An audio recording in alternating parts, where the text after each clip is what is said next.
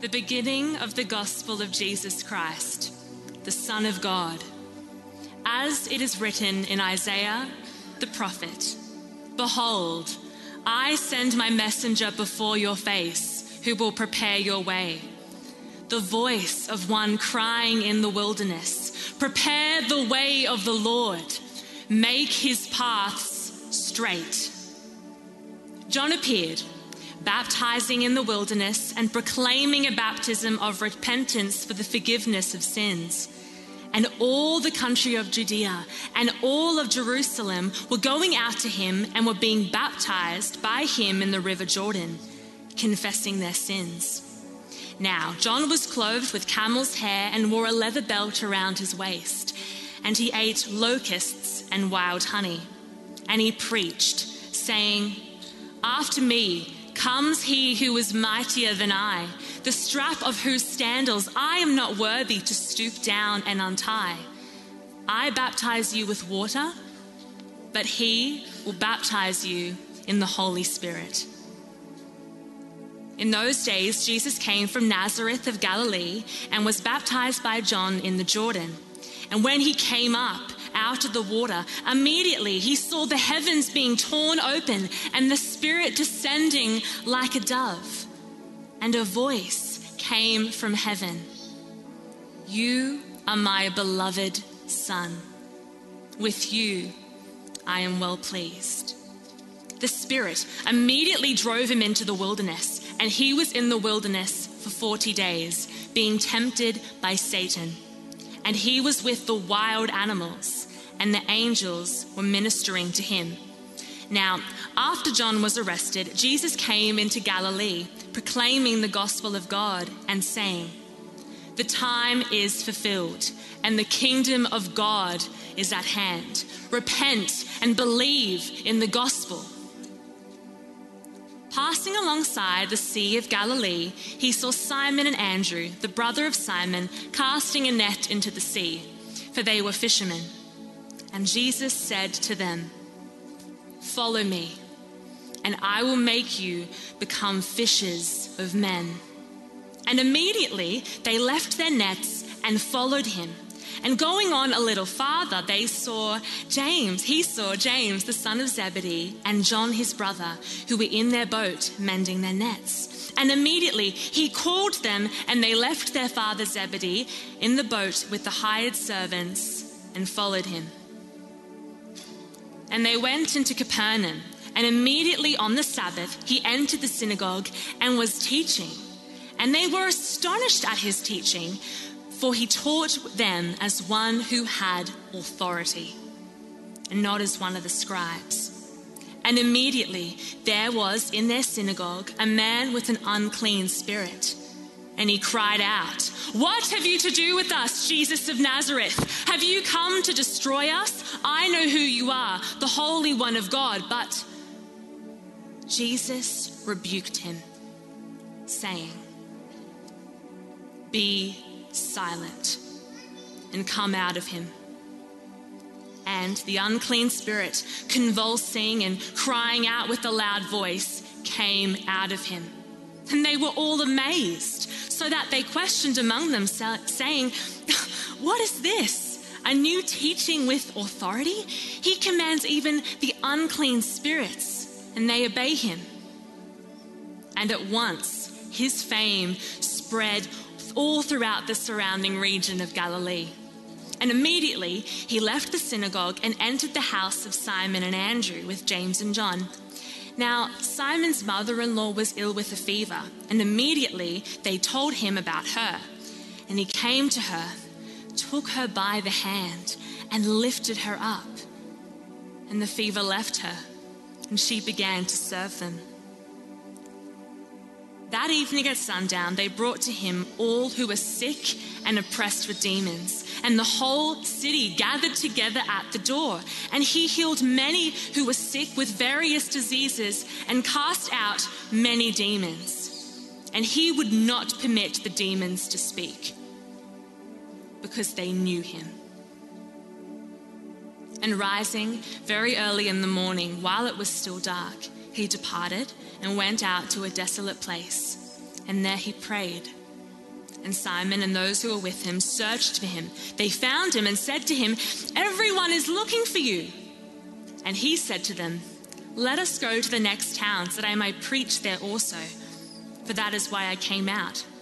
And he went throughout all of Galilee, preaching in their synagogues and casting out demons. And a leper came to him, imploring him, kneeling, said to him, "If you will, you can make me clean."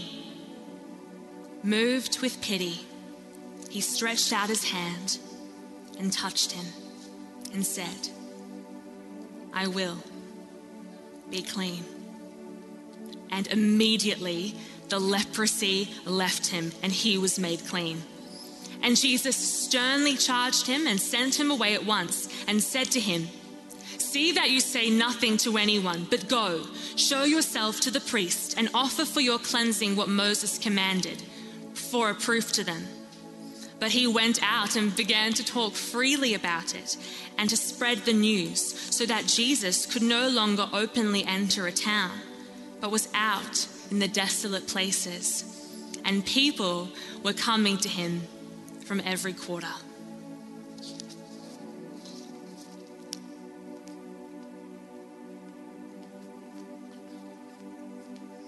Jesus, this is your word to us this morning, and we thank you for it. We thank you that you speak to us through your word, God. We thank you that you make your word alive to our hearts. We thank you that this word is living and active for us today. And we ask, Lord, now that you would just tune us into what your Holy Spirit is saying through these words. May we be people who are receptive to you speaking. In Jesus' name, amen. How beautiful is it to hear the word of God read like that? Thank you so much, Steph.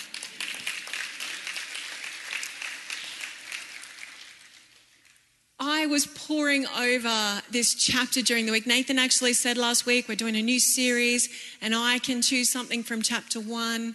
And I rang him on Friday and said, "Nathan, I've been reading this chapter over and over and I just need to do it all.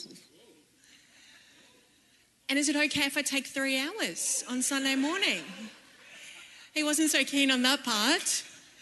But I couldn't resist the opportunity just to hear that word. Hear it flow like that, rather than just take out little pieces of it. I won't make you endure 3 hours of preaching this morning, so you can breathe a sigh of relief. But I do want to share and just pull out some of the things that I felt like God was speaking to me and speaking to us as his people today. This account of Jesus' life is compiled by Mark, who himself was not a disciple, and we don't even think Mark was an eyewitness of Jesus. Early church tradition accepts that Mark compiled his book from his time spent with the Apostle Peter, who was one of Jesus' closest disciples. We read in history that Peter was actually in Rome in the middle of the 1st century. And even in this first chapter, you can see Peter's perspective coming through, can't you? He was the first disciple called by Jesus in Mark's account. He healed Peter's mother-in-law. We see these insights that Peter would have had in Mark's writing. Mark does not mince his words or get caught up in too much detail. It is a fast-paced narrative focusing on Jesus' actions and mission. Did you notice how many times the word immediately was used? I think it's used 41 times in the 15 chapters of Mark. I feel like we're kind of, behind the camera of some action TV show, jumping from scene to scene, the next exciting thing about to unfold. I already mentioned it's 15 chapters. It's actually the shortest account of Jesus' life, probably because Mark doesn't seem to give much priority to the details or backstory of what's taking place. He just sticks to the facts. Here's what it is. Mark documents this account from Peter's teaching probably only about 20 years after Jesus died. It's believed to be one of the earliest Gospels written. These are still very early days for Jesus' followers and his church. And maybe this explains some of the kingdom focus, the kingdom language, the emphasis on the victory Jesus has in the spiritual realm. He wants these readers to know and hold on to the truth of the reality of God's kingdom, which had indeed arrived in Jesus. Even though the circumstances around them may not have appeared that they were under the reign and rule of God, when they very much felt the oppression of the reign and rule of Rome.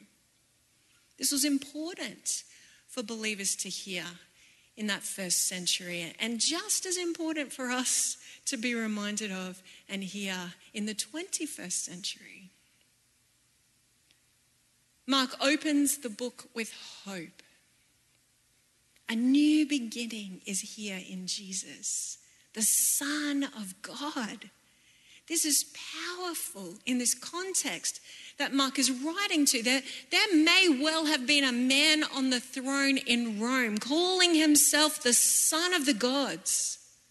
But we are called to belong to a different kingdom, where the Son of God is the Son of the Almighty God, who has come to us in Jesus, the Messiah, the Savior King. This new beginning is good news for everyone. Be filled with hope. Be filled with expectation and anticipation for what is yet to come as this kingdom unfolds. This anticipation and hope for change is captured here as all the country of Judea and all of Jerusalem were heading out to be baptized in the wilderness by this wild-sounding prophet called John, whose mission was to prepare the way for Jesus to come, prepare the hearts of people for this new beginning. A mighty one was coming, he says. John's ministry of repentance and confession in baptism was just by water. And he's saying, wait, just you wait until the one who comes who will baptize you in the Holy Spirit. Wait until you see what happens then. John prophesied of the power of the Holy Spirit, the ministry of repentance and forgiveness and victory over sin and evil, which was yet to unfold in the Christ who was coming. And then in verse 9, in those days, Jesus came from Nazareth of Galilee and was baptized by John in the Jordan. Sort of looks like Jesus was just one of the crowd that day, just one of the people coming out to be baptized. A rather anticlimactic entrance, don't you think, for such a rousing introduction that John gives us. But when he came up out of those waters, the new beginning is here. Immediately, did you hear this? Immediately the heavens are torn open. The other gospel accounts say the heavens just opened. But Mark says they're ripped open. And I kind of get the impression of someone unwrapping a present. This wasn't a gift where they carefully undid the sticky tape, like they could just put it back together and make it look like no one had opened it. This was a ripping open with great anticipation and expectation, and it could never go back to the way it was before. The heavens were ripped open. Isaiah prophesies this verse, oh, that you would rend the heaven and come down, he cries out to God. It is the cry for God to pour out his presence, and here it is fulfilled. The heavens are rendered and God's Spirit comes. The Spirit of God descends on Jesus. The Spirit brings this affirmation of heaven, a voice declaring Jesus' sonship. This is God's own Son. And by his Spirit carries the authority and power of God. And then the love and delight of God is expressed here for his Son and the fulfillment of what is about to take place as the kingdom of God breaks into earth. Are you catching the excitement here, church? I just need to see a bit of excitement on your faces this morning. This is the new beginning we have been longing and hoping for. It is here in Jesus. Don't let the familiarity of these words wash over you. Hear them again as if you're reading them, hearing them for the first time this morning.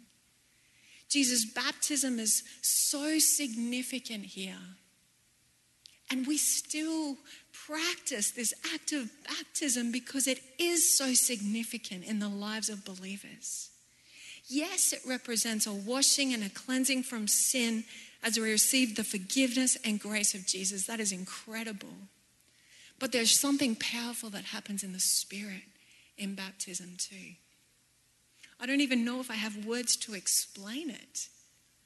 But as I see people in that pool, as I stand beside them in that pool, there is something of the power and peace and presence of God that comes.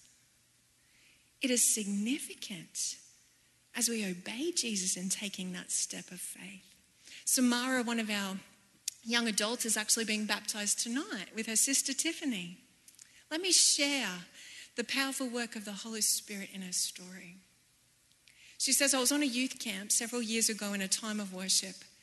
I became overwhelmed with awe and shame, struck with the realization of how fearful, sinful, and broken I was, yet just how much God loved me despite all of that. I couldn't contain my mess of tears and joy. For the first time, I began to understand the significance of Jesus' sacrifice, and I was completely captivated by God's love. As I was worshiping God that night, our guest speaker came over and started to pray for me, and I was bowled over by the Holy Spirit. I felt myself being emptied with all the past pain and uncertainty I was holding on to falling away, and then I was being refilled again with a new sense of purpose and hope. What an incredible story. Jesus has done that for each of us who believe in him. I'm faith-filled that Samara will encounter Jesus in a special way in that pool tonight. She'll be filled in a fresh way with the Holy Spirit as she comes up out of those waters.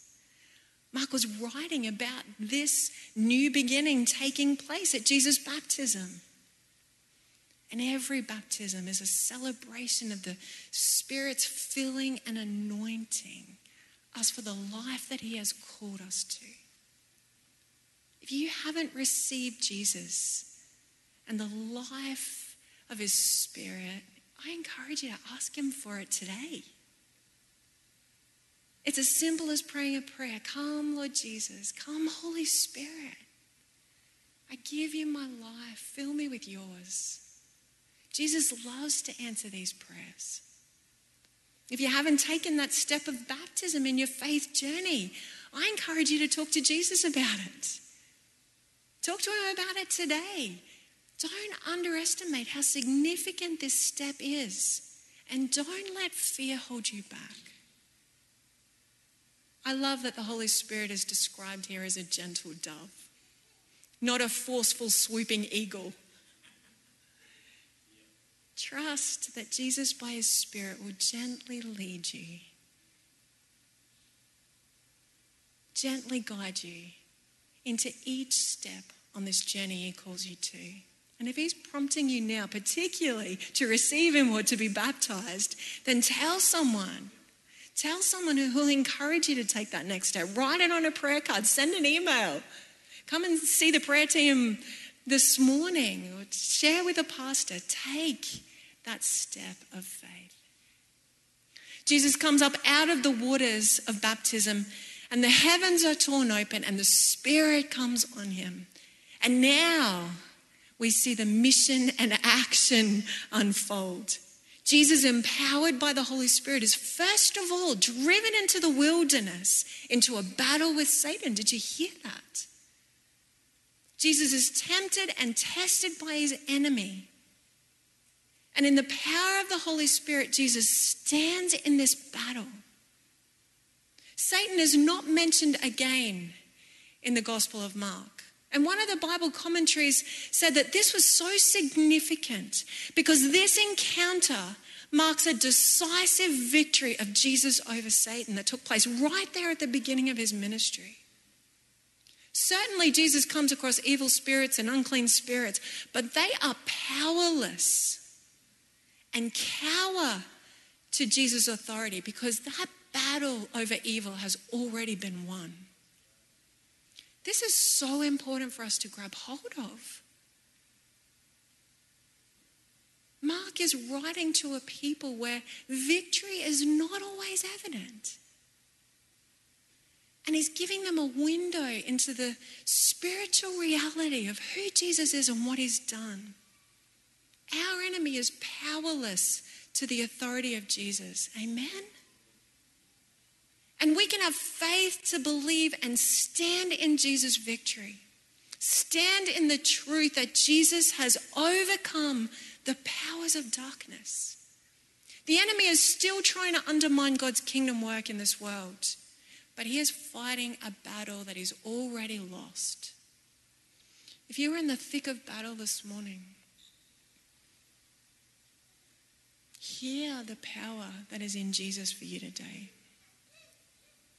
It is so significant that our enemy is powerless because Jesus stood firm, stood fast, and won that battle. Don't give up. Don't give in. The Holy Spirit gives you authority over your enemy in Jesus' name. Be encouraged in the strength and power that is in you to resist the enemy. Stand firm in the battle. Claim that victory. That is a word for someone this morning. Jesus comes through the battle, back from the wilderness, and steps into this scene with a confidence and clarity and intentionality about the kingdom mission he is called to unfold in this world. Verse 14 of Mark chapter 1 says, he came into Galilee proclaiming the gospel of God and saying, the time is fulfilled and the kingdom of God is at hand. Repent and believe in the gospel. That was his message. That was his mission. The time of waiting is over. Now is the time for God's intervention. Salvation is here. Repent and believe the good news of Jesus.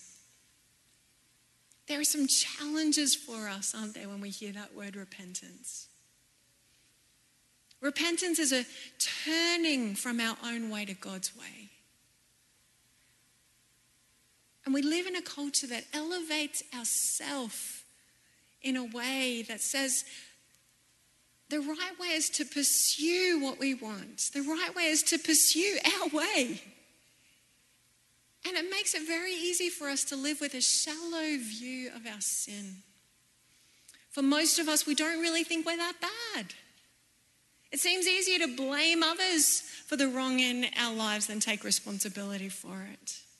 On top of that, we can be pretty resistant to change. Sin feeds the selfish part in us and can have a strong hold over us. So we just live with it. Repentance is uncomfortable.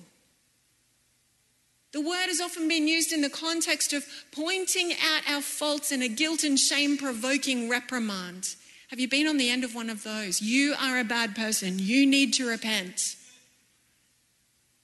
But actually we see in Jesus' proclamation, the opportunity to repent is good news. A welcome invitation extended to each one of us to respond to God's initiative to give us life.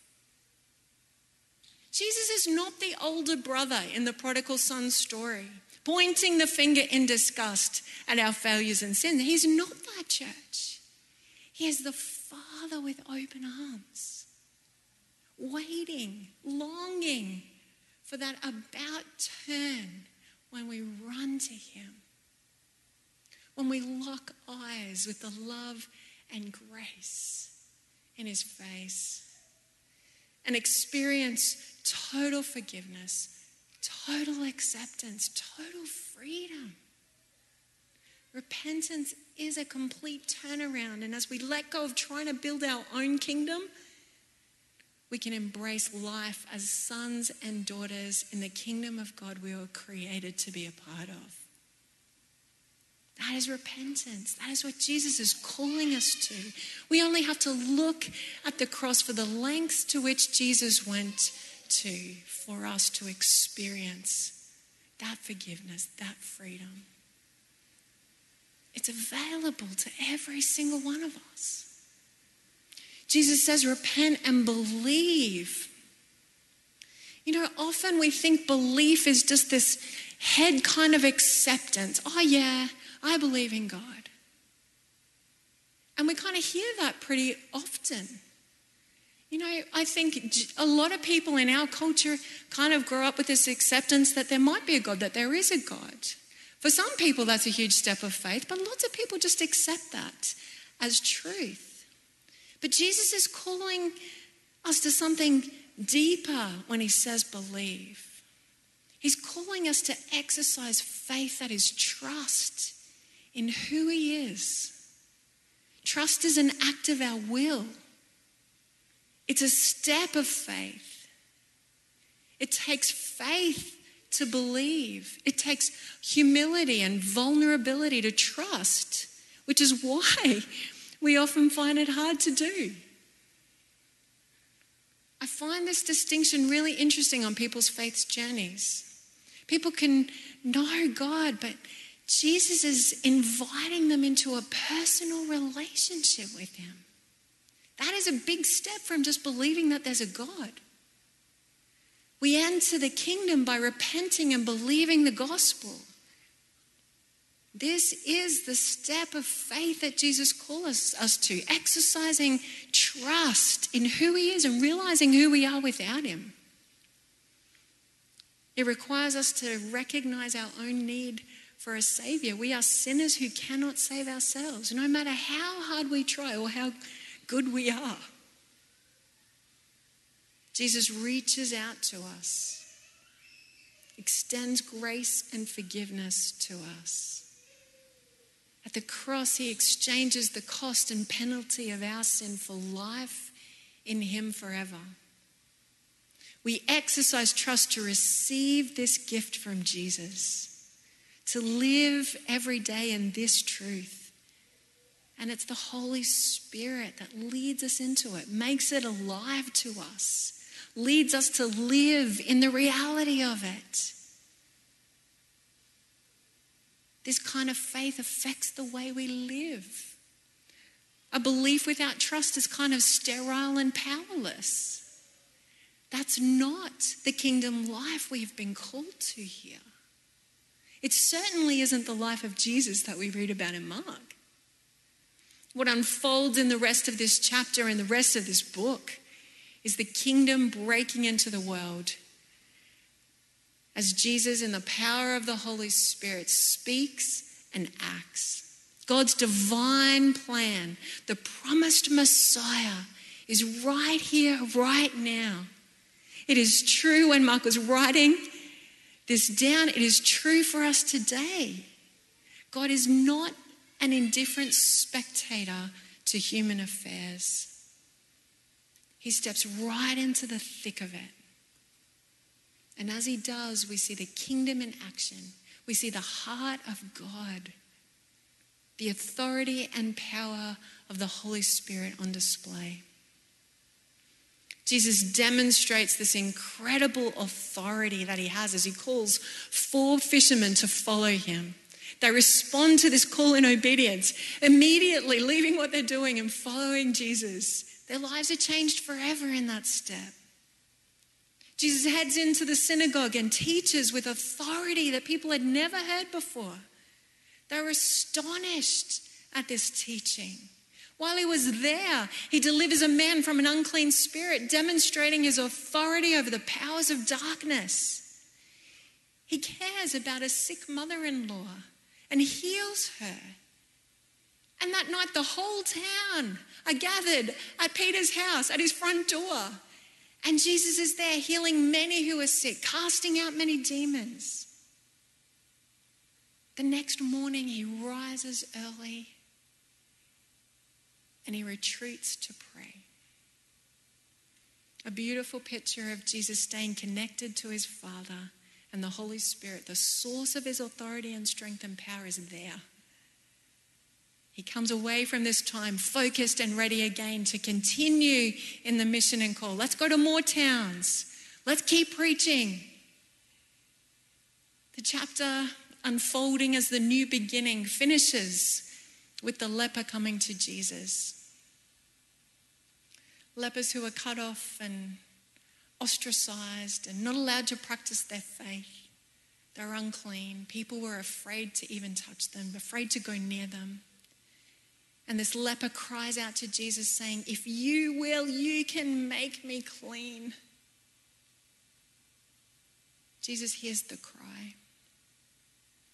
Jesus sees the person. He's moved, stirred by the injustice before him, moved to compassion to reach out his hand and touch that leper. And as he does, he says, I am willing, be clean. And immediately, the leprosy left him. What are the barriers and obstacles that you're holding on to, that you're facing today, that come before you receiving that power of Jesus, that are hindering you from coming into the fullness of kingdom life that God has for you? This morning, hear the Holy Spirit say, the kingdom is here. The kingdom is at hand. Now is the time. Repent and believe. There is not a single person Jesus won't meet this morning who cries out to him, won't stretch out his hand and touch this morning, responding to that cry. You know, I was soaking in this chapter and just these incredible stories of Jesus unfolding. I couldn't help but fast forward this story to the time where Jesus ascends to heaven and sends his Holy Spirit to come on each one of us who have repented and believed in him. We are anointed with this same Spirit. We have the Holy Spirit here this morning, church. The Holy Spirit's presence, God's very presence, is here with us. And we have been anointed with his people to continue this kingdom of God work, to continue to see it breaking into this world. I couldn't help but be drawn to that beautiful passage in Isaiah. This is for us this morning, church. The Spirit of the Lord is upon me, is upon us, because the Lord has anointed us to bring good news to the poor. He has sent us to bind up the brokenhearted, to proclaim liberty to the captives, the opening of the prisons to those who are bound, to proclaim the year of the Lord's favor. His favor is here. Mark shows us that this kingdom was inaugurated in Jesus, but his Spirit's work is continuing in this world. And we are part of it. The kingdom work isn't finished yet. We are the chapters that are yet to be written in the book of Mark. To see another generation repent and believe the good news of the gospel.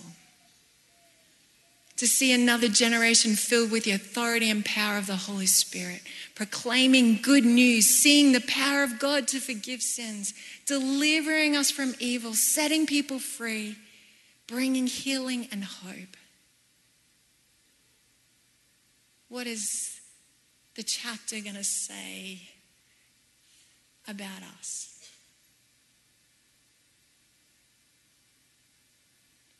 I just want you to sit in that for a moment. Bow your heads as the band comes back. Just sit. Just hear the Holy Spirit this morning. Hear what God says to you. What God is saying, what he's prompting your heart to this morning.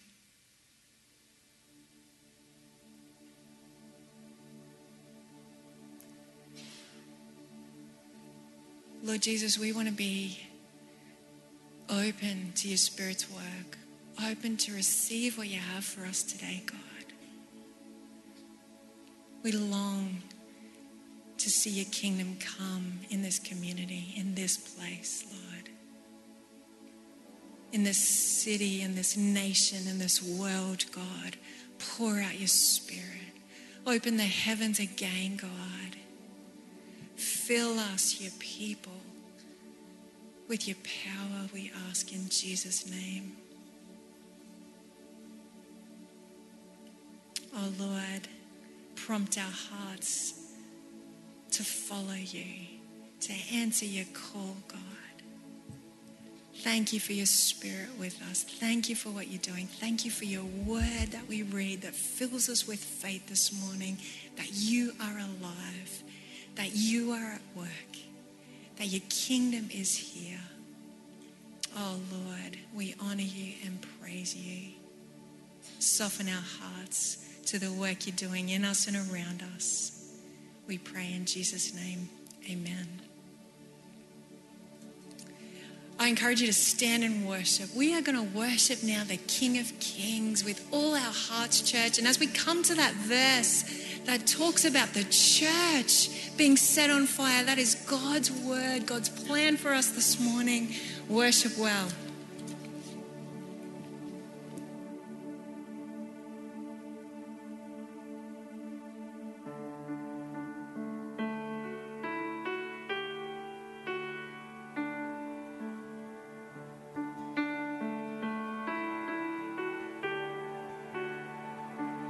In the darkness, we were waiting without hope, without light, till from heaven you came running.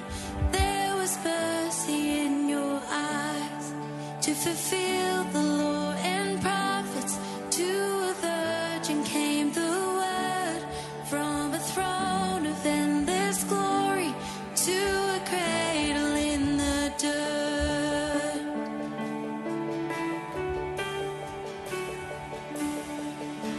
Praise the Father, praise the Son, praise the Spirit, three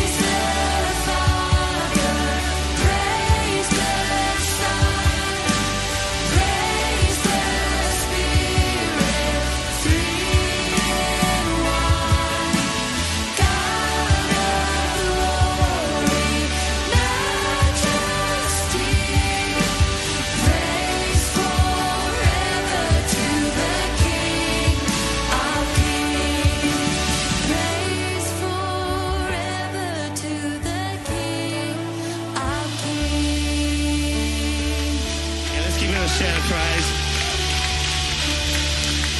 This is the best news. This is the best news anyone could ever hear, that there is a king. Jesus said, I have all authority over heaven and earth. That's a truth. It's a reality. He's the one upon all thrones, like above everything, over sin, over death, everything. That's who we worship here today. That's who we can call out to today. We can speak to him. And so let's pray. Let's give thanks for this, and let's apply this truth into our own heart this morning. Lord Jesus, you did say it. It's incredible. All authority in heaven and earth has been given to you, Jesus. This is who you are, the King of Kings and the Lord of Lords. These are just not words. These are just not good ideas. This is the truth. And not only did you come, you died for us, Lord. You rose again, defeating death. But Lord, one day you will set up a new heaven and new earth. You will reign forever. And Lord Jesus, you've invited us into that. And we just want to say thank you, Jesus. We want to turn to you. We want to come under your authority today. Anything out of that authority, help us, bring it into line. Help us confess our sin. Let's come in line with you. Thank you for your grace. Thank you for your love. Thank you for the life that you give. And Lord Jesus, there's something within me this morning. Lord, for us who know you as King, Lord, we have a role to share this good news, for others to know the fullness of your kingdom. You didn't just come for us, you came for the world, that the world would know that you are a King who is broken in. You're a King that gives new beginnings, new life, Lord God, eternal life. And so, Lord, use us as a church, we pray. Use us in this call. And Father God, thank you for all that you are, all that you've done. We praise you and thank you in Jesus' name. Amen. Amen. How about a shout of praise just to finish? Amen. How good is he? He's amazing. He's amazing. Please take a seat. It's been so good to worship this morning.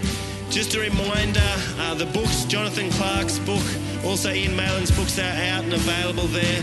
Thank you for joining us online. We love having you with us. Be blessed, and we'll see you back here next week, Anzac Day Sunday. Thank you.